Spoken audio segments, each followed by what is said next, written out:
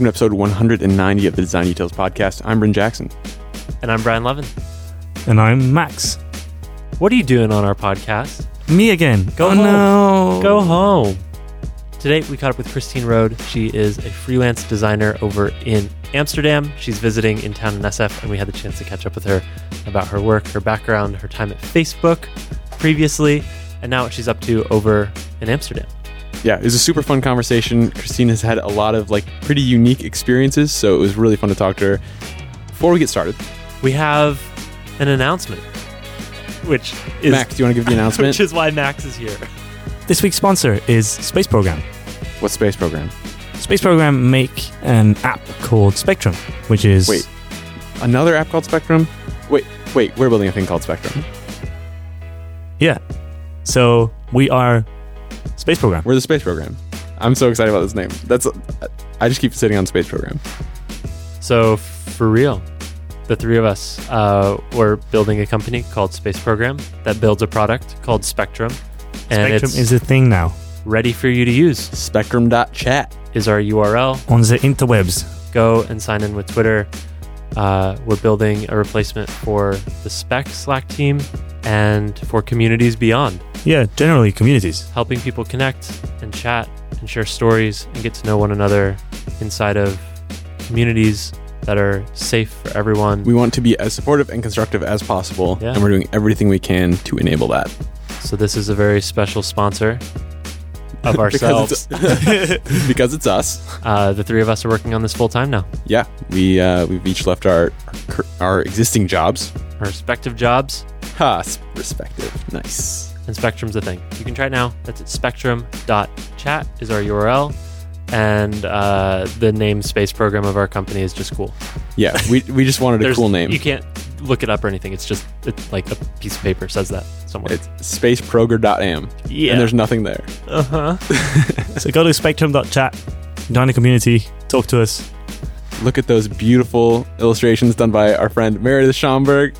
Oh yeah, so good. shout out. She's good. Shout out Sean Bombadil. She did the best job we could have hoped for. Yeah. Okay. And with that, That's our sponsor. Yeah. Ship of us. Now, our sponsorship of us, our spaceship. Boom. our spaceship of us. Cool. We shipped. And with that, let's get into episode 190 with Christine Rode. Hi, my name is Christine Rode, and I'm a freelance product designer currently living in Amsterdam. Beautiful. All right. What are you working on? Right now, I'm working with an exciting Swedish startup called Glue that's making a smart lock for your door. So It's made of glue. It's It's not made just- of glue, It's but a smart it keeps it lock shut. in that it is just glue. It is just super glue, and you will be locked out. It's glue that connects to your phone. Ah. It's a smart lock. Don't you? It's like the stickiness is controlled by your app, and I'm designing the app, so it's You have kind to of cool. slide up and down a gradient to release this the stickiness. Oh, yeah, that's some good It's security. just mushy when you open the door. So it's called glue, No, but it's not I just physical need glue. to, it's not sticky. This is for legal Well, reasons. I think that's up to us. clarify that it is Right. not glue. The user experience might be sticky, but just disclaimer. Nice. You might just really like unlocking your door. Let's hope so. You know you work for a startup when you worry about stickiness. So you're freelancing for this Swedish startup. I am, yeah. Cool. Do you normally stick to one client at a time, or do you like to mix and match? Yeah, I think it's quite nice to be able to stick with one client for a while. When I started working with these guys, I wasn't initially anticipating that it would last this long, but it ended up, we did one design sprint and then we moved on to another one, and it's just been kind of like a process that there's a lot of work to be done, so it's just kind of kept on going. One thing led to another, and we worked together forever. And now I'm a full-time employee. No. And I'm employed. But yeah, I'm currently actually in the process of what's the word? Anyway, I'm currently in the process of looking into other clients as well. So Cool. I'll also be trying out and seeing what it's like to work on different clients over the course of a week. Sure. Cool. Where are you from?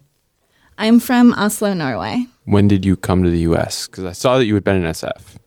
Yeah, so I moved to SF for college. So I was here for 5 years, and then the United States government kicked me out. So Those that's why I jerks. went to London. Tell me about the before time. What's Norway like?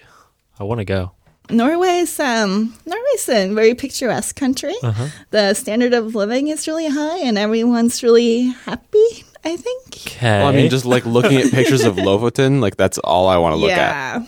Yeah. Okay. That's Holy not shit. really where I grew up, so I can't really speak so much from that part of the country. But yeah, Oslo is like slightly less exciting, probably. No Northern Lights. Do you where I still grew eat up. whale? I've never had it whale. Okay. I've heard it's described as being like a cow. I guess that's an appealing reason to eat it. I mean, it seems like Sure. I mean, I like beef, but it seems like that's like a lot of work just to have something that's like beef. And there's like the ethical dilemmas and stuff like that Yeah. that I am not educated on. Ethical. Yeah. I understand. So what was it like growing up there? What'd you do? We played outside a lot when I was a kid. but Frolic then- with the reindeers.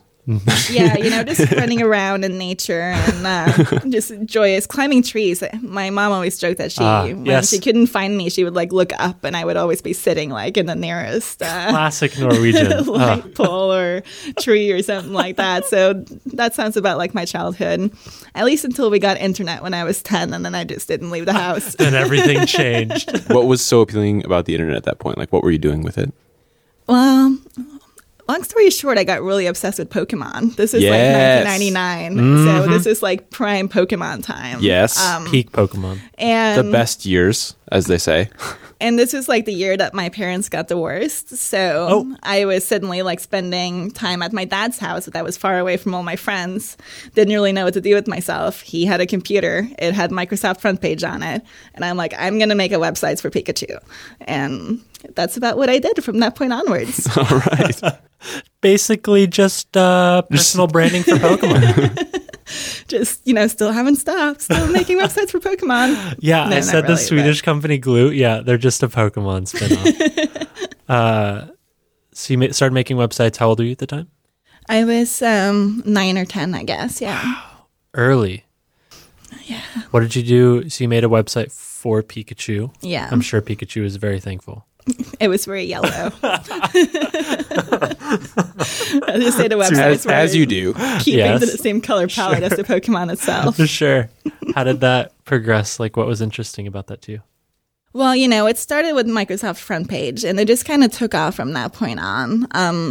I was really obsessed with just like continually improving the website, and so what led me to discover that design is what I should be doing and not just development, which one thing led to another. And before, I was teaching myself code, and I started writing things in Notepad because that's what you did at the time. But I think like I was redesigning these websites like every 2-3 months, right? Like I'd come up with like a new layout and just like scratch everything and then build it all over again for a new design, like every 3 months. All for the Pikachu website or different Well, it websites at this started point? with Pikachu, but then it was like Harry Potter, and then it was like The Legend of Zelda, and then it was just some random like Japanese characters that all my friends were into on the internet, and I'm not even sure that I knew what was going on, but they were cute. This needs a website. Don't know what it is. Exactly. It's like basically whatever was like the obsession of this very moment, I needed to like build a website for it. Okay. Are these websites alive anywhere? No, not for the most part. You can find some of them on like the web archive, but most of my really beautifully designed graphics have been lost in like the space-time ether. At any point, did you get to make money from those? Or was this all just hobby, passion project Not stuff? really. I mean, the Pikachu website did pretty well. Like, I think it became like Norway's like 3rd most popular Pokemon website. Now we're talking about a pretty small country. It's very No, niche. that's a pretty exceptional thing to say. So I'm not going to is that brag on too your- much about it. I didn't but see that on your LinkedIn bio. Built Norway's I third most should popular probably- Pokemon website. You should from please, 2001, yeah. please put that on there. So So many job offers. you might not have been like the very best, like no one ever was, but you were at least the 3rd best in Norway. That some people ever were. I should probably put that on my LinkedIn profile here, right? Cool. I'll be sitting here eagerly awaiting that update. Good. All right. And so, But yeah, I remember that, at one point I had probably AdSense on all my websites. And I think I probably got like $100 check at one point, after Yeah. like years and years of accumulating these like clicks. You hit the and threshold. I remember, I was like 13, 14 years old. So of course that felt like a ton of money. I was like, Yeah. oh my God, I'm getting rich on the internet. so how would you say you make your money? Pokemon. Pikachu. Selling ads against trademarked images. Yeah. Let's not tell that to the Pokemon company. I'm going to keep it secret from Nintendo.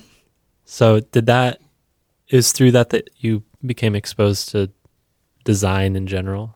Well, by the time that I started high school, a few years later, I'd kind of like decided that coding was way too nerdy and I didn't want people to see me as a nerd. So, I needed to transition from being someone that coded and made websites to just being someone that, maybe made beautiful posters in magazines. So, I saw like graphic design, like really got really appealing to me because I didn't want my peers to judge me for being like the nerdy one. Oh, no. That's awful. Yeah, and I think that speaks a lot actually to kind of like I think it's much less so because this was at a time when no one I knew was like on the internet. Like it wasn't like a thing to be on the internet really at this time. Like this was like pre-MySpace, like pre-Facebook. The dark ages we call Like them. I had a blog, but like no one, like blogging wasn't cool. Like today, like A-list celebrities have blogs or like, people get famous from blogging, like beauty blogging. And then it was just like blogs are something really nerdy people do. And you definitely don't want to admit to it in real life. Yeah. I think that's definitely changed. It's a good time to be a programmer, Yeah, definitely. relatively. But that is too bad. Do you have any regrets about not continuing forward with the programming and coding side of your experience at that point? Yeah, that's a good question. Thank I think you. like I've been pretty happy with like my path. So, I pursued graphic design for quite a while and I did that in college as well. And studying graphic design in San Francisco led me to be in the right place at the right time because all of a sudden all the jobs were in tech and I kind of naturally gravitated back into tech. And So you went to school here in San Francisco. I did, yeah. How did you make that leap? And back into tech from graphic design? No, Oh. from Norway to Right, that Yeah. way. San Francisco. Why San Francisco? I think I've always been really obsessed with like American culture. At least I was as a teenager. And this came from being a huge nerd. I spent all my time on the internet and most of my internet friends were American. So it just kind of felt like, okay, I belong here because like my friends are here. They get me. Exactly. It's like I feel so alone in Norway, but when I speak to my American friends, like, they're just like me. So They too know I Pokemon. guess I fit in. I have street cred amongst my Pokemon So fans. I think I just always had that vision. And then, I had these images of myself like jogging along the beaches every morning of California. Ah, yes. The lovely So, beaches that are yeah. freezing. If you live here, you just always do that, right? Yeah. Yeah, like San Francisco, LA, like very similar environments, really. So You just run from one to the other. It's a good jog. Quick Cali jog. I think it's obvious that like my image of California was very driven by Hollywood and, watching God knows what. Yeah. And then you arrived here and Not it exceeded quite your the same, expectations. but I did love it. I mean, I'd visited twice while I was a teenager, so I kind of Okay. Oh, interesting. knew what Yeah. I was getting into. But, ending up in San Francisco was not the most conscious choice that I've ever made. Like, it was very much like typing graphic design university bachelor into like Google and seeing what came back to me. So, And I that was applied. CCA. Yeah, it did. And, websites seemed all right. It was cheaper than SVA in New York and Pratt in New York. And it wasn't in Georgia. Like SCAD was another school that I was considering, but I'd never been to Georgia and I was like a little afraid. So, Okay. and so by the process of elimination, I ended up here, I guess. And that was for graphic design specifically. Yeah. What made you decide that you should go into tech? I think that while I was in college, I started really missing making websites. And so it kind of just became a natural progression that we would have assignments like make an infographic for something, and we could choose to have the infographic be in a book or on a poster.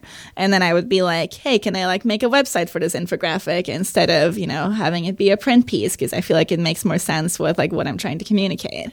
And so I managed to interweave these interactive projects into what was really a very traditional graphic design education syllabus. And I think my professors probably picked up on that, because they started really referring me to internships that were within technology. And that's how I ended up doing an internship at Nokia, since my professor kind of referred me to guys there that were looking for a visual design intern. Cool. What was that like? That was fun. I mean, it was in Sunnyvale. So what I remember the most, that was probably the Caltrain rides, back and up and down. Every day? Every day. Oh, no. It was quite a commute, but it was a really fun. It was the beginning of my realization that I don't want to commute. No, clearly I didn't stick to that one. But no, more than, gosh, how did I put this? It's that there's more to design than just the visual problem solving, because this sounds really naive, but it took me a long time to start thinking of design as more than just the layout of things. Which is really silly, because now that's what I do for a living, and it's not like I hadn't heard oh, design is how it works a gazillion times throughout my design education. Which, I mean, come on, that's not super specific. It's pretty vague. Design is how it works doesn't tell you shit. God, Steve. We speak in some pretty dumb, vague ways. Definitely. And I think just because I was so self-taught for, a really long time, and, I'd designed for web for a long time. I designed even little mobile apps and things like that, before the iOS platform was actually opened up. But I still really just saw it as you wanted to make user-friendly ways, and you wanted to have nice tap targets, and you wanted to lay everything out so everything is obvious what's the most important, and the hierarchy is right, and the navigation is good. But I wasn't thinking about it from a product perspective. I wasn't thinking about the fact that I was in fact building something that had the potential to be a business at any of the points that I was making these things. Do you have any examples of what you worked on at Nokia? No, I don't actually. It was I worked within the advanced design department, as it was called, and it was very conceptual.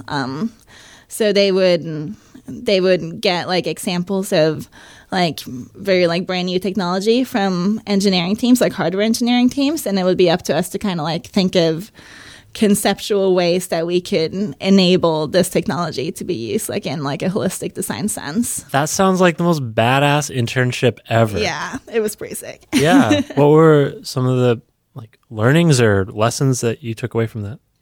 I think just the conceptual nature of it was the biggest learning for me. Again, the fact that design could be so innovative and really so loosely defined. I think it could be abstract and seem kind of without a clear solution, but rather really playful and looking for ways to make technology useful. How many people did you work with? We were about a team of 8 designers. Okay. Mm-hmm. And of those, did you have a mentor or a intern leader, someone that helped you along? I had a manager who was really good to me. Yes, and I worked with a designer quite a lot, and actually both of them are at Facebook now, so it's funny how that works out. Because not thanks to me. That would have been a good referral bonus, but maybe, yeah. Yeah. So you did a summer at Nokia. Yeah. Is it Nokia or Nokia? I think we need a Finnish Nokia. person to square that debate. Shit. Kari, get at me. Yo, Kari. I think in my head I always called it Nokia, but that sounds wrong now that I've heard you say Nokia. You know what's really I'm cool not is that sure I'm country saying it doesn't, right. or that company doesn't exist anymore, so it's fine. That's yeah, true. but They were I still wanna say it came right. back out with a 3310, which is really funny. But yeah, have you seen that? yeah. The 3310 came back. Yeah, it doesn't look the same that it used to do. It's just I was not just kind the of same. hoping they would keep the same form It'd be factor so that all my like Winnie the Pooh covers would still fit. But Hell yes. yeah, That's like the whole point. yeah, Anyway, So you finished your internship. I did. Was that your last year of school, or did you have to go back and do a lot more? That was the summer between like my junior and senior year. Okay. Yeah. So then you had to go back to school. I did, yeah. And yeah, I think it was really interesting because at that point I did my portfolio in the first semester and then I did my thesis in the last semester that I was in. What was your thesis? I did a thesis on, I called it Myth of the Technological Utopia, which is Ooh. a mouthful. Yeah. But basically it just came down to trying to, I'll try and explain you were the concept. disproving San Francisco. Basically, yeah. I mean, there is a Basically, common wink, wink. belief Nice. that our society is progressing on like a consistent upwards curve, and that technology is just, you know, bringing us closer and closer to utopia. And my thesis was kind of attempting to debunk that technology makes our life greater. Tell me why. I think technology is the greatest thing that ever existed, and it solves all of mankind's problems. Prove me wrong. I think that you're actually getting close to like a really interesting part of my thesis, which was that I wasn't fully convinced about it myself because I do love technology and I am quite addicted to my phone. And, you know, I worked for Facebook for 3 years and I don't think that advertising is inherently evil. And I think that a lot of my thesis was kind of like trying to confirm to this, you know, common narrative that targeted advertising is bad and selling of your information is bad. And I don't fully subscribe to that. Like, it's definitely not fully good, but it's also not fully bad. And that made it very difficult to have a very like binary opinion on the topic. Okay. So what was the conclusion of your thesis? Like, what was the point you were trying to make? I was trying to say that like technology is bad, but I wasn't subscribing to the belief in my thesis. So So you were arguing against yourself the entire time. I was, which is a useful exercise, you know, Sure. to be able to, I don't know, it certainly makes you explore your opinion a lot more when you're forced to argue for a point that you don't fully believe in. I think that's like a pretty common point in debate class and things Sure. like that as well. But I also felt like, you know, the environment that I was in was kind of like pressuring me to take a stance that I wasn't fully convinced that I was in agreement of. I've just started reading To Save Everything, Click Here. Have you heard of this book? No. It sounds very similar to what you were writing about. It's, I mean, I'm pretty early on, so I can't speak to the entire book. Mm-hmm. But essentially, it's like debunking this idea that technology can solve all of mankind's problems. Techno-saviorism. Techno-saviorism, right. Mm-hmm. And some of the points are that we just still don't really understand the long-term consequences of what we've built. Yeah. The fact that 2 billion people on the planet now walk around with microphones and cameras in their pocket is still yet to be seen what the long-term consequences of that will be, especially with the news of the CIA hacking technology and capabilities. Like, these things, we don't know what we've done yet. So I think that's an interesting area to explore as we keep designing digital products. Yeah, no, it's scary, like the extent of it, you know. But I think like being a person in tech, it's also makes me critical of those that take a very, you know, the opposite approach, that like all technology is bad. And I don't know if it's you simultaneously exciting, right? Like, yeah, there's so much potential in it. And Dave Eggers is one of my favorite authors. So when The Circle came out, I was like first in line to buy it. And I remember just being horribly disappointed because I thought it was such a flat depiction or one-sided depiction of what like technology looks like and what a technology company looks like. Let's talk about that. So I read haven't it. read The Circle, but I've seen the trailer for the movie. that counts. You're basically halfway there. Basically there. So did you read the book while you worked at Facebook? We're kind I of jumping did. ahead here. Yeah, Wait, let's get to that point. So you graduated school, yeah. and then what happened? And in my final semester of college, I was interviewing for Facebook while I was making this thesis about Facebook being evil. Here's my resume, my portfolio. Facebook, the you also thesis. might want to check out my thesis. Yeah, I didn't show that to anybody. And you got a job. I did, yeah. Okay, so that was right out of school. Mm-hmm. So I'm guessing then you read The Circle while you worked at Facebook. I was about like 6 months into being at Facebook when I read The Circle, yeah. How did that impact you? Wait, isn't that like a big part of the story is that this person's like new at this tech company? Oh, I guess maybe like a quick synopsis for anyone that hasn't heard of The Circle or Well, it's like just to a provide square with rounded corners. okay, that's actually pretty good. Yeah, we can move on. No, the book. Let's see. I mean, it's been a few years since I read it now, so I'm not sure I can give the most, I'll help you out. yeah. Should we Google it? I think the Circle is about this woman who's working at a large tech company, and I think she starts out in like kind of like a lowly role, and she like slowly progresses up. And the big part about it is like this company is like kind of shady, but she's very much drinking the Kool-Aid, and she's just eating it all up. And it's very obvious that this company is supposed to be Google. And or Is it Google or it's definitely Google. or both? Well, you know, at least Facebook doesn't make wearables, so. Okay. Yeah, and then things get interesting happening. Yeah, and then things just kind of go a little nuts. You know, I don't actually remember what happens. Yeah, I think that's an interesting book to read while you work at a company like that because there's some truth to what they're writing. Like they're writing about things that exist. The free food, like the campus environment, the laid back attitude, the people lounging around in sofas on business their lap. campuses are a new development. Yeah, and the Well, optimistic attitude about it too. Like, Yeah, it's- the Facebook and Google style, I would say. I guess I don't really know, but I mean, they definitely. I've heard a lot of stories from like the .com boom where they were kind of in the sure. same boat. Sure. So 20 years? So, anyways, I'm just going to argue this one point. It's clearly the point of the whole argument. so what did you take away from reading that while you're?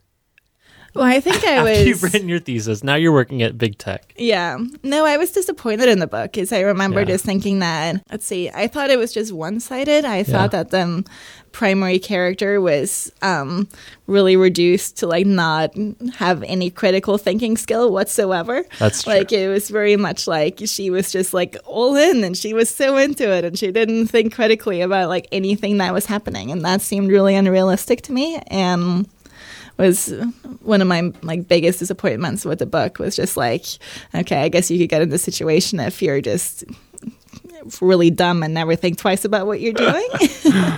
Yeah, I mean, 90% of startups. that's a fair assessment. What did you end up working on at Facebook?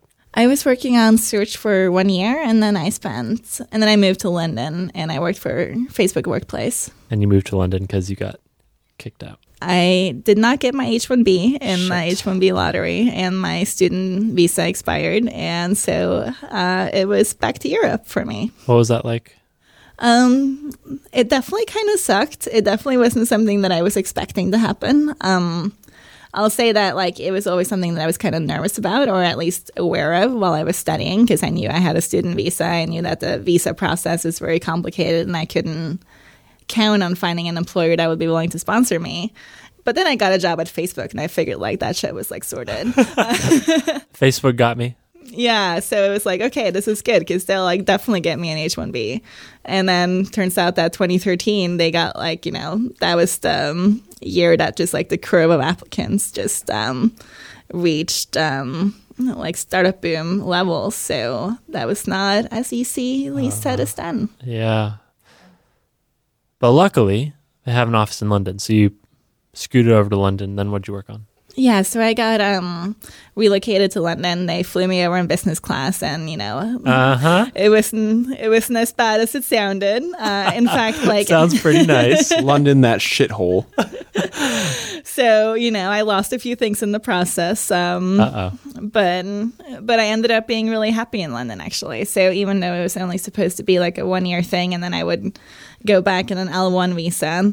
I ended up kind of falling in love in the city of London and deciding to stick around. Wait, London or the city of London? Both. I just learned that that's a different thing. Yeah. Well, not London, not the city. Not like. I don't even know. So the city of London is inside London? Yeah. The City of London's small, right? It's tiny. City is like the name for like the financial district. So Okay, it's like interesting. historically, it's like the oldest part of London, but today it's just like the financial district. So when you talk about city, you mean Interesting. this like little area Fine. where all the banks are. Yeah. Cool. What'd you work on while you were there? I worked on Facebook Workplace, or Facebook at Work as it was known during my time. Yeah. What was that? Or what is that for people that don't know? It is a version of Facebook for companies. So basically, a company would get their own subdomain, like Coca-Cola.facebook.com, and then they would have a separate profile and a separate feed and just lots of groups and just, Facebook, but for your company. Yeah. What was it like working on that? It was 'Cause it's out a now. lot. Yeah, it's out now. No, I came on as the only the first like dedicated full-time designer that was like in London with the rest of the team. And I think it was a product that kind of started out with very experimental roots. It was kind of like, okay, we're using Facebook internally at Facebook, the company, and it seemed to be going really well. Like everyone enjoys using Facebook to communicate while working on Facebook. What if other companies could also do that? Yeah. And then we kind of split it off and put it on a subdomain and tried to get a company to use it for us so we could see what they thought about it. What were some of the biggest hurdles or challenges to that? Because you don't think of Facebook when you think of productivity or Exactly. collaboration. Yeah, like when you hear Facebook at work, that's generally like a negative thing. Like that person wasn't doing anything; they were just using Facebook at work. So the branding there's a opportunity was like opportunity. exceptional. Yes. No, the different, like you're pointing out, like the challenges was primarily in trust and just convincing people that like, no, this is like a good thing. Yeah. What did you and the team do to figure that out? Seems like a pretty big design challenge. Yeah, no, I think like what I spent the most time working on was like the trust aspect of people feeling confident that, their boss would not get access to their party pictures on their personal Facebook. And How did you do that? It's a hard problem. Give me some tactical stuff. Well, How do you design for trust to that degree where it's like, I will not even consider your product if I don't trust it? I will keep my party pics up on the same website as my boss. No, like it turns out that it took a lot of revisions to get it right. And I redesigned the onboarding flow 3 times in the 2 years that I was in, like from scratch. Like we scrapped the whole thing and rebuilt it using like new learnings and strategy from the last rounds. And the third one is still going, so it seems to have. I think we nailed it. Yeah. What was the strategy or approach that you finally landed on? So such a big part of it is the messaging. Like you have to be really clear and really constantly reiterate the fact that, hey, your personal Facebook is completely separate from your work Facebook. But really it came down to the fact that we had to add more friction into registration flow. And there's not a lot of like products you work on where you're like, okay, we need to make like the registration flow harder to get through. That's kind of my MO. It's really like my signature move. How can I make this worse? Let me make this 30 pages long, and each of them is a Exactly. full form. No, there's good friction in design, right? Yeah, absolutely. And so it just came to like really forcing people to slow down. It came to forcing people to re-enter information even when we already had that information because Surprise! through the We already know who you are because you're on we did Facebook. already know who you are because you're on Facebook.com and you're logged into your regular Facebook. So we know what your name is, okay? But we don't want you to think about the fact that Facebook knows, yes, there's a cookie and we can read it. Yeah. But that's not the point. Like the point is that we're presenting you with a completely blank registration flow and you have to go through the process of entering it again, like your name and your email and your job title. The Facebook of lies. So that you feel really like reassurance that you're creating something that's separate from your original Facebook. Do you make them input their work details again on their profile so that you pretend that the two are not connected at all? Oh, wow. Looks like we don't know this about you. Well, we know which company you work on because we know The subdomain. The subdomain. But like wink, like we don't know anything. Fill it in. Well, that's basically the approach that we took with, like the name, profile picture, email, and et cetera. And then just like continually reflecting that back to you. So after you after you filled out the blank form with no information at all, we show you like a profile card that's like, here's what your work profile looks like. So you can really get that reassurance that, oh, this looks completely different from my personal profile where I have my bikini photos or my party photos. And Please do not cross. Here's me in a tie. So there's more confidence really in fact that this is a fully separate product. Gotcha. How long did you work on that? 2 years. That's a long time. Yeah. By the end, what was going on? The team was growing really fast. So when I moved to London to work on a team, there were like 12 people maybe, mostly engineers, like a product manager and engineering director and me. And that was kind of it. And by the time that we left, we had a full-on like partnerships team. We had a full-on marketing team. We were like 4 designers and growing. And it was really cool to just like be a part of that like growth journey. But at the point that it got to like, you know, it went from being 12 people to like 60 people and more people were joining every week. And I'd kind of slowly realized that I missed the smaller team. I'd missed feeling closer to the people that I was working with. And I thought that, hey, if it turns out that I love working in a small team, maybe I should go work somewhere else that's not like a 15,000 people company. So that's kind of what led me to want to try out something else. Yeah. Yeah. And what'd you try right after? How did you take the idea that I know there's something maybe a little more suited to me? I'm going to find it by doing this. Yeah. Well, I didn't have a very clear path. I knew that there were loads of different things that I would be interested in. I would be interested in working with a small startup. I would be interested in working in more like a studio or agency type of environment. Because I hadn't been in a startup and I hadn't been in an agency. And these were just like experiences that I wanted to see what were like. And I also was really curious about like being a freelancer. So I kind of like quit without having a plan. Like I didn't have a job lined up. I just knew that it was strategy. Yes. That old chestnut. The no strategy. Yeah. Well, I quit and I actually flew to New York and I did like a 2-week writing course just to like completely start with something really different. Just get me out of my environment and try something new. Then I spent some more time in New York, and then I went back to London and tried to enjoy the summer. And then I moved to Amsterdam. Why a writing course? Well, I really like writing. I've always really enjoyed writing. I minored in writing and literature in college, and it's just always been like a bit of a passion for me. Mm-hmm. So the course I took was design, writing, and research. And I was just kind of like excited about not designing with pictures for a couple of weeks and learning more about design from a writing perspective. Tell me more. Let's see. What did you learn? What is it about? How do I do this? Well, I think it was like a little different from what I was expecting when I signed up for it. The course was very, I want to say, kind of like journalism oriented, as in like writing about design kind of like from a third party perspective rather than writing about design from like the perspective of someone that does design. I see. So I ended up just really, I write a design critic. Yeah, very much. So, it was a great course. Like, our teachers were, the main culture correspondents of the New York Times. Like it was very like prestigious in that way. But it turns out that, reviewing museum exhibitions or writing profiles on architects is like not the type of design writing that I am interested in doing personally, even though I love reading it. Sure. Yeah. Okay. So 2-week course, but you felt like it was still somewhat worth it? Oh, definitely. I mean, I got to spend like 3 weeks in New York during the summer, so that alone is kind of cool. But it's so hot. Riding the subway in New York in the summer sucks.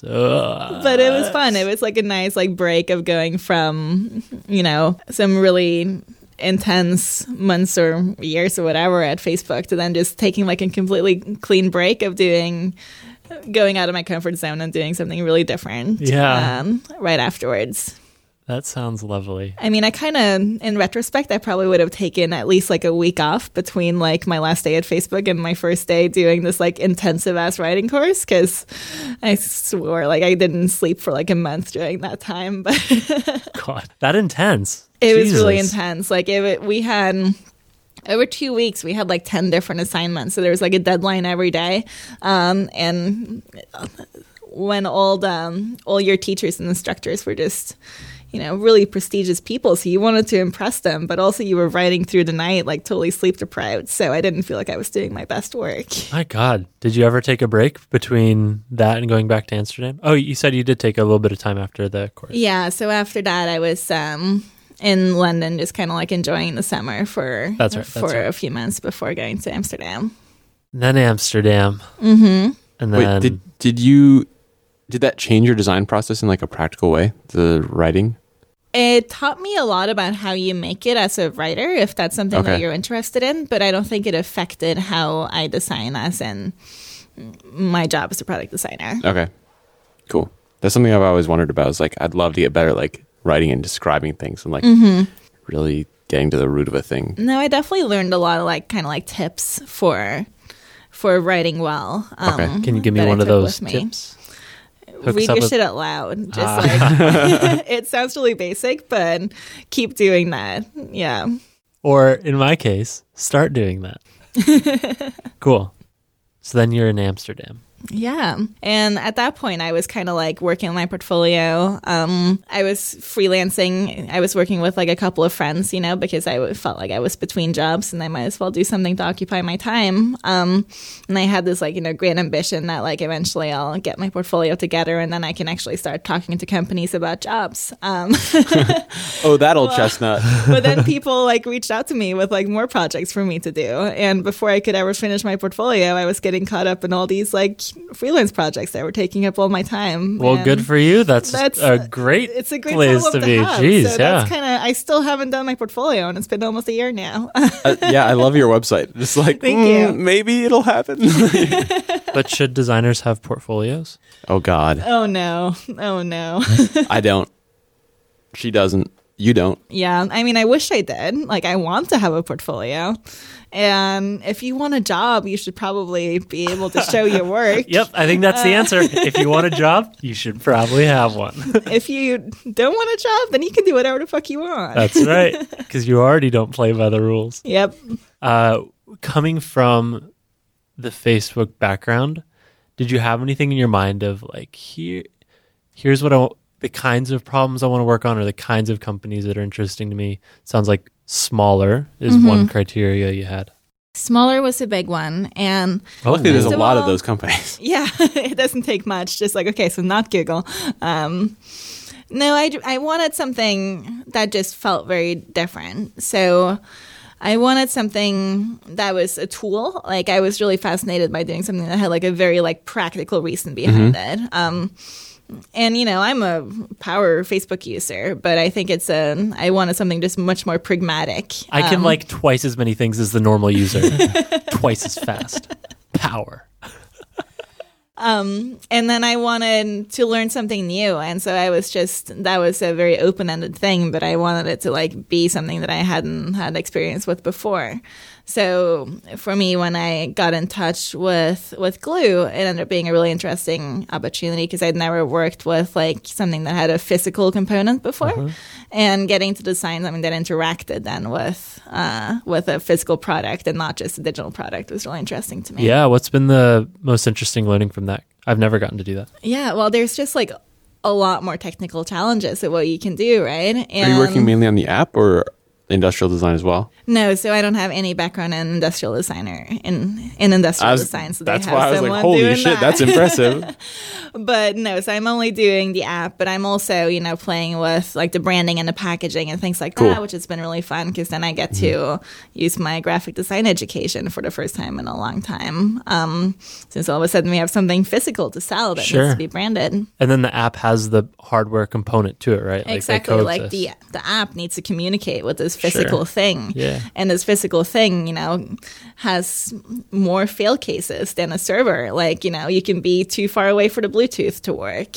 It can time out. It might not like be immediate. And so interactions in the app need to like have this waiting component of making it feel fast, but also, given the lock time to like turn around, because it's like actually like a physical thing that needs to, move your deadbolts. It's not milliseconds? What is even the point? Locked. That's the sound it makes in my head. Whoosh. The standard That's lock sound. intense. Yeah. Breaks if this the was in door. Japan, it would probably also play a little song. Yeah. I kind of wish that it Make- would do that. Hey, Like a jingle. you have an The opportunity. glue jingle. The glingle. Okay. So you're here right now. Why? What's up? What's going on? Why are you here? Just chilling. Cool. I Yeah. found cheap tickets. Nice. I saw on Twitter that you brought your Nintendo Switch with you. I did, yeah. You mentioned Zelda earlier in the show. Yeah. Do you still do a Putting lot of two these? and two together Do you here. still do a lot of these like pop culture like projects or anything like that? Or No, I have stopped making websites for every video game that I play, which is probably a good thing. That's sad. I mean, I seriously debated making like a recipe website for the new Zelda game. That's not a bad idea. I know, right? I'm into that. Nobody's done that yet? No, me and Sophus were talking about doing it. Well, Really? No one's done yeah, that? Sophus That's is like, surprising. I was thinking about doing this. I was like, yes, let's do it. Dude, Yeah. Get on it. But I feel like people are talking about the recipes too much. Like, it's really not that hard. You just kind of combine ingredients that seem like they go well together. Yo, but have you figured out how to use choo choo jelly? Because I have not. No, I have not. Exactly. No. You But guys I don't haven't think you figured that cook out with yet? it. I Huh? don't think that You has haven't to figured do that with out yet? recipes. Brian, you haven't played it. Maybe you'll figure it out when you reach a higher level. You need. Wait, have you played it? Brian Yeah. keeps saying I've beaten it 12 times. No, Brian keeps asking like, "What level are you?" And he knows that there's no levels, and he just keeps picking on this whole leveling thing. You have to have 14 hearts before you can use the choo choo jelly. Shut up. Is that what it's called? You have to find the choo choo train, and then you can use the choo choo jelly. Is it called choo choo jelly? Yes. CHU. Let's talk about video game design. Okay. It's real pretty. It's so pretty. I don't even play it. I just like watching it. I like the thing that has stood out to me is like, okay, so Ocarina of Time was like my favorite game ever. Yeah. Lots of Pokemon games like right below that, but Zelda Ocarina of Time for sure.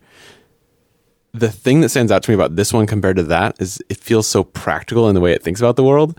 And it makes me really excited. Like when you hold like a flaming arrow and you just have it like knocked or whatever, and like you're not shooting or anything, but you're standing in the grass, like it starts like lighting grass on fire in the direction the wind is moving. Like it's so bizarre. Like I never would have expected that, but From a Zelda game, right? you can just kind of expect things to happen like that. Like I wouldn't expect that from like a more photorealistic game either. Like it's so good. Yeah, and even like the fantasy aspects of it, like the rune powers that you have. Hell yes. You kind of have to figure out how to use them based on what you think is likely to happen, like physically, and it just makes sense, Yes. Like, oh, I need this ball to like go all the way over to the other side of this room, so I guess I'll freeze it and then hit it a bunch of times so the power accumulates, and you just kind of figure that out on Stores your own. up kinetic energy. Yeah. I love the way that they teach using those like mini dungeons too. That's been really interesting. It's like, here's all the basic stuff and we'll just kind of like help you figure it out. But then complex use cases of it, they like help build you up to through like these optional challenge things. Mm-hmm. And it feels, I don't know, it's very fun to like figure out. That's video game onboarding and skill generation is incredible design work. I think of, we've talked about Hearthstone on the show before, but certainly that as well is how do you teach people to do really practical things without it being boring while also progressing them ideally through a plot. Yeah, I've been really impressed level challenge. by this game in particular because it's honestly, I don't play a lot of video games these days. I'm just a huge Zelda fan that will always buy the console that Zelda is on. But it's the first Zelda game that I played and the first video game that I played where the onboarding just doesn't feel like onboarding. You feel like you just kind of land in it and you're on your own and you just have to kind of figure it out. And yeah, like it teaches you how to do these things in a really clever way, but it doesn't feel like onboarding. It just feels like landing in the middle of it. That was the thing I always hated about Ocarina of Time. Is like there's this like long like intro sequence that takes forever to deal with, and it's kind of like if you want to start over with that game, you're in for like an hour long slog or something. And this feels like pretty fast. You're just kind of in Yeah. it and call it a day. Like, And I think, like, especially because we're so used to that from previous Zelda games, it's like, oh, great, I'm going to spend at least like an hour like finding my sword and then finding my shield Yeah. and just getting like my basic tools. Versus in Breath of the Wild, you land into it and you got like a sword and a shield within like minutes. yeah, you run outside and you're just axe, like, done. what am I supposed to do now? Like, all of a sudden I've got these powers and I haven't even earned them. That's fun. You get like one little pointer, like, hey, there's a temple over there. What's up? Yeah. That's it. Thanks so much to Nintendo for sponsoring this episode of Design Details. You can get your Switch at Best Buy or Target located near you or at Target.com. That's not true. They're all sold out. Otherwise, I would have a Switch, and I don't. Sad. Yeah, but you play on the Wii U, and apparently it's more performant, which is crazy to me. Didn't know about that. That's interesting. Like all the That's speedrunners are a playing it fact. on Wii U in German because that's the fastest What? version. German? But the Yeah. words are so There- long. apparently, there's fewer words in German, so it goes What? faster for all the cutscenes. You're kidding me. That cannot. What? I know, right? Yeah, That doesn't sound like German. Who figures this shit out? speedrunners do. My God. But also German? I'm still not. I know, right? But also, I mean, at Facebook, we always had to test every Yeah. interface with German because they have the longest words, so you have to like make sure that it fits. So that seems very contrary to speedrunning. Well, maybe Hylian words are shorter. Hyrulean German. Do you want to get a job? not right now. When do you think that point is? Can you freelance forever? No, probably not. Why? I like the problems that I'm working on right now, and that's what like keeps me freelancing. But like I mentioned, I kind of just fell into it accidentally, and I've been lucky enough to keep having projects that keep my interest. But it's a bit lonely. It's a lonely existence to be a freelancer, and I think that when it comes down to it, I do prefer to be, in a team of really great people to collaborate with and having that community around me. How do you deal with the loneliness? Slack has been a pretty good help. I mean, I'm a part of a few Slack groups that really help because you have people to talk to, both when you're, sending emails about whether it's like pricing or invoicing and things like that. And you just kind of need to like freak out with someone. It's like, oh my God, am I phrasing this the right way? And also just as a way to stay social throughout the day and even plan a beer after work. But yeah, that's kind of just like compensating for the lack of people around you to do that with. Totally. Internet friends. Yeah, the best ones. Internet friends are the best. And finally, we like to ask at the end, what keeps you up at night? Besides Zelda. Yeah. Well, other than, like the safety of Hyrule, I've been thinking a lot about, well, I think I've been going through a bit of like an existential crisis as far as who am I other than a designer? Besides I'm glad we Hyrule, started with like besides Hyrule, I'm questioning everything.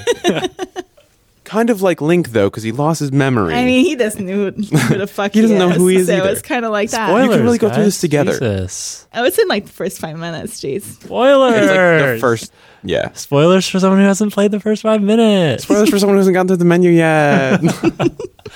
So you're having an... Sorry. Okay, I did not mean to make a No. light of the fact that you're having an existential crisis. I'm sorry. I just want to talk about Link more. I don't think there's anything wrong about like taking it less seriously. I think that's like a good thing. But I think that, in the design community in general, I think we take ourselves very seriously and we're very passionate about our craft and our What? profession.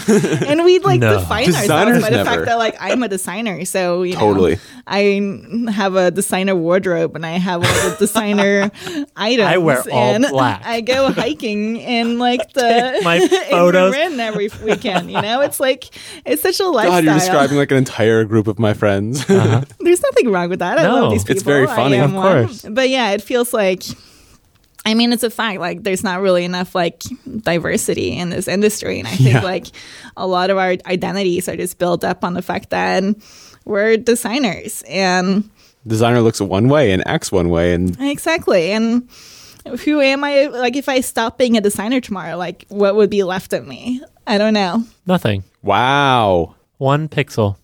Not No. even a pixel. So what does that mean for you?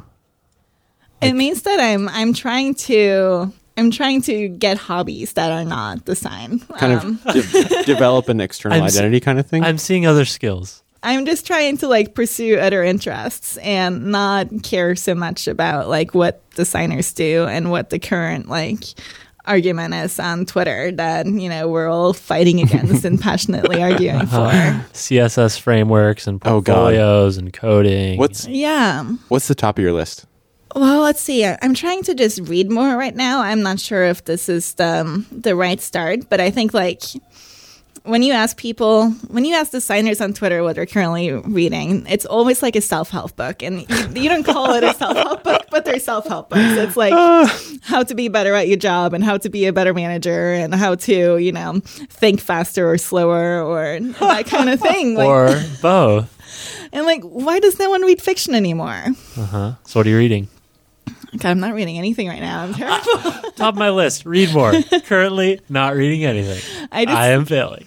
Yes, I am. I was reading quite a lot at the end of last year. Yeah. I will just scratch the part where I'm not currently reading anything. No, that doesn't count. Hey, Zelda only allows for so much reading. I know. Oh, you're reading I'm reading Pop-up things. Yeah. Cutscenes. Recipes. In German. There you go. You got to be quick about it. I think I am probably alongside you in feeling like a portion of my identity is tied up in design. And I think that's okay. Like it's what we've chosen to spend a lot of our time doing. Absolutely. But definitely if that approaches 100%, it becomes quite terrifying. Yeah, I think you just said the word portion. I think that's healthy. Yeah. I think as long as there's something else that you can define yourself by. Yeah. The other that's portion helpful. for me is my dog Taco.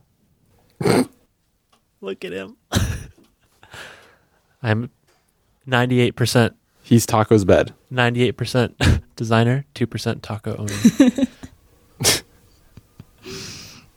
But yeah, I think that encouraging that like diversity of thought and diversity of hobbies would be really good for our community because it means that there's room for other people that don't fit the mold that we kind of push people into to join us and feel like they belong instead of feeling that they have to, you know, change their ways of being in order to fit in. Yeah. Well, what have you found? So you have lived here and you know what the community's like in the Bay Area, but also London, Amsterdam.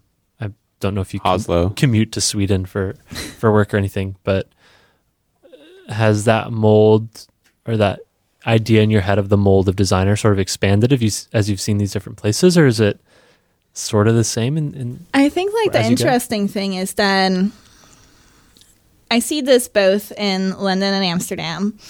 That people still really look up to San Francisco and still people still look to the Bay Area as like what it is to be a tech worker. And people think of moving here as being like the pinnacle of success. And so instead of trying to establish successful communities in the cities that they're from or in the cities that they enjoy, they think that until I get a job at a startup in San Francisco, I'm even not the point? successful. Yeah, exactly. And I think that, I mean, on one hand, it causes like a lot of brain drain, because the best and the smartest are all like immigrating to America or at least attempting to, which I think is a shame for, again, like just diversity of thought. Like if we could instead build really strong tech communities around the world, we'd be building better products with better perspectives than having everything happen here where you're in a very insular community. Do you have any advice for people that are listening that are outside of the Bay Area and might be feeling like this is the pinnacle? Like, do you recommend coming and living here for a while, working here for a while, or are there better ways to get skills and work on interesting, great products outside? Yeah, well, I think that's a dumb question because obviously there are. I guess just advice for people that might be listening and wondering if this is the right place for them to want to end up. Yeah, well, I think like there are so many great resources, obviously, on the internet that can teach you a lot of those things without being here. Like, there's no denying that for me. Like, I wouldn't be who I was if I hadn't lived here and worked here and had those experiences learning from the tech companies here, and I've been very privileged to do so. But I would also, immigrating to the U.S. is difficult. Like, you can't just want to do it and make it happen. Like, it involves a lot of luck and a lot of privilege to be able to do so. And I don't want to say that, if you can, come here and learn, then you'll not have a chance. I think the important thing is building a community where you are like really banding together the people that are in design and creating meetups and creating a community there. Yeah. That can rival what you find here. Sure. Awesome. Well, thanks for taking time to visit us. Yeah, thanks while for you were coming in and hanging town. out. Yeah, my pleasure. Thanks for having me. That was episode 190. Thank you so much to Christine for coming and hanging out with us all the way from Amsterdam. She came here just for this, nothing else. Promise. You can let us know what you think on Spectrum. That's at spectrum.chat. We have a frequency. Design details frequency. We have a frequency for design details where we're sharing all the episodes. We can live chat about anything we talk about, the links, the show notes, everything's There will be there. a post on there for this episode. Get in there. Hit us up. You can re-listen to it there if you really want. I don't know why you do that, but hey, why not? Hey. Spectrum.chat/design-details. You gotta find a There we better go. name for tilde. Like, you don't call it... Reading out those hashtag URLs phone. is going to be bad. We'll get there. Go search for it because we'll definitely have search built by then. Search for We design promise. details. And we'll see you next week. But we'll see you later today on Spectrum. Yeah. Yeah. Yeah. Perfect.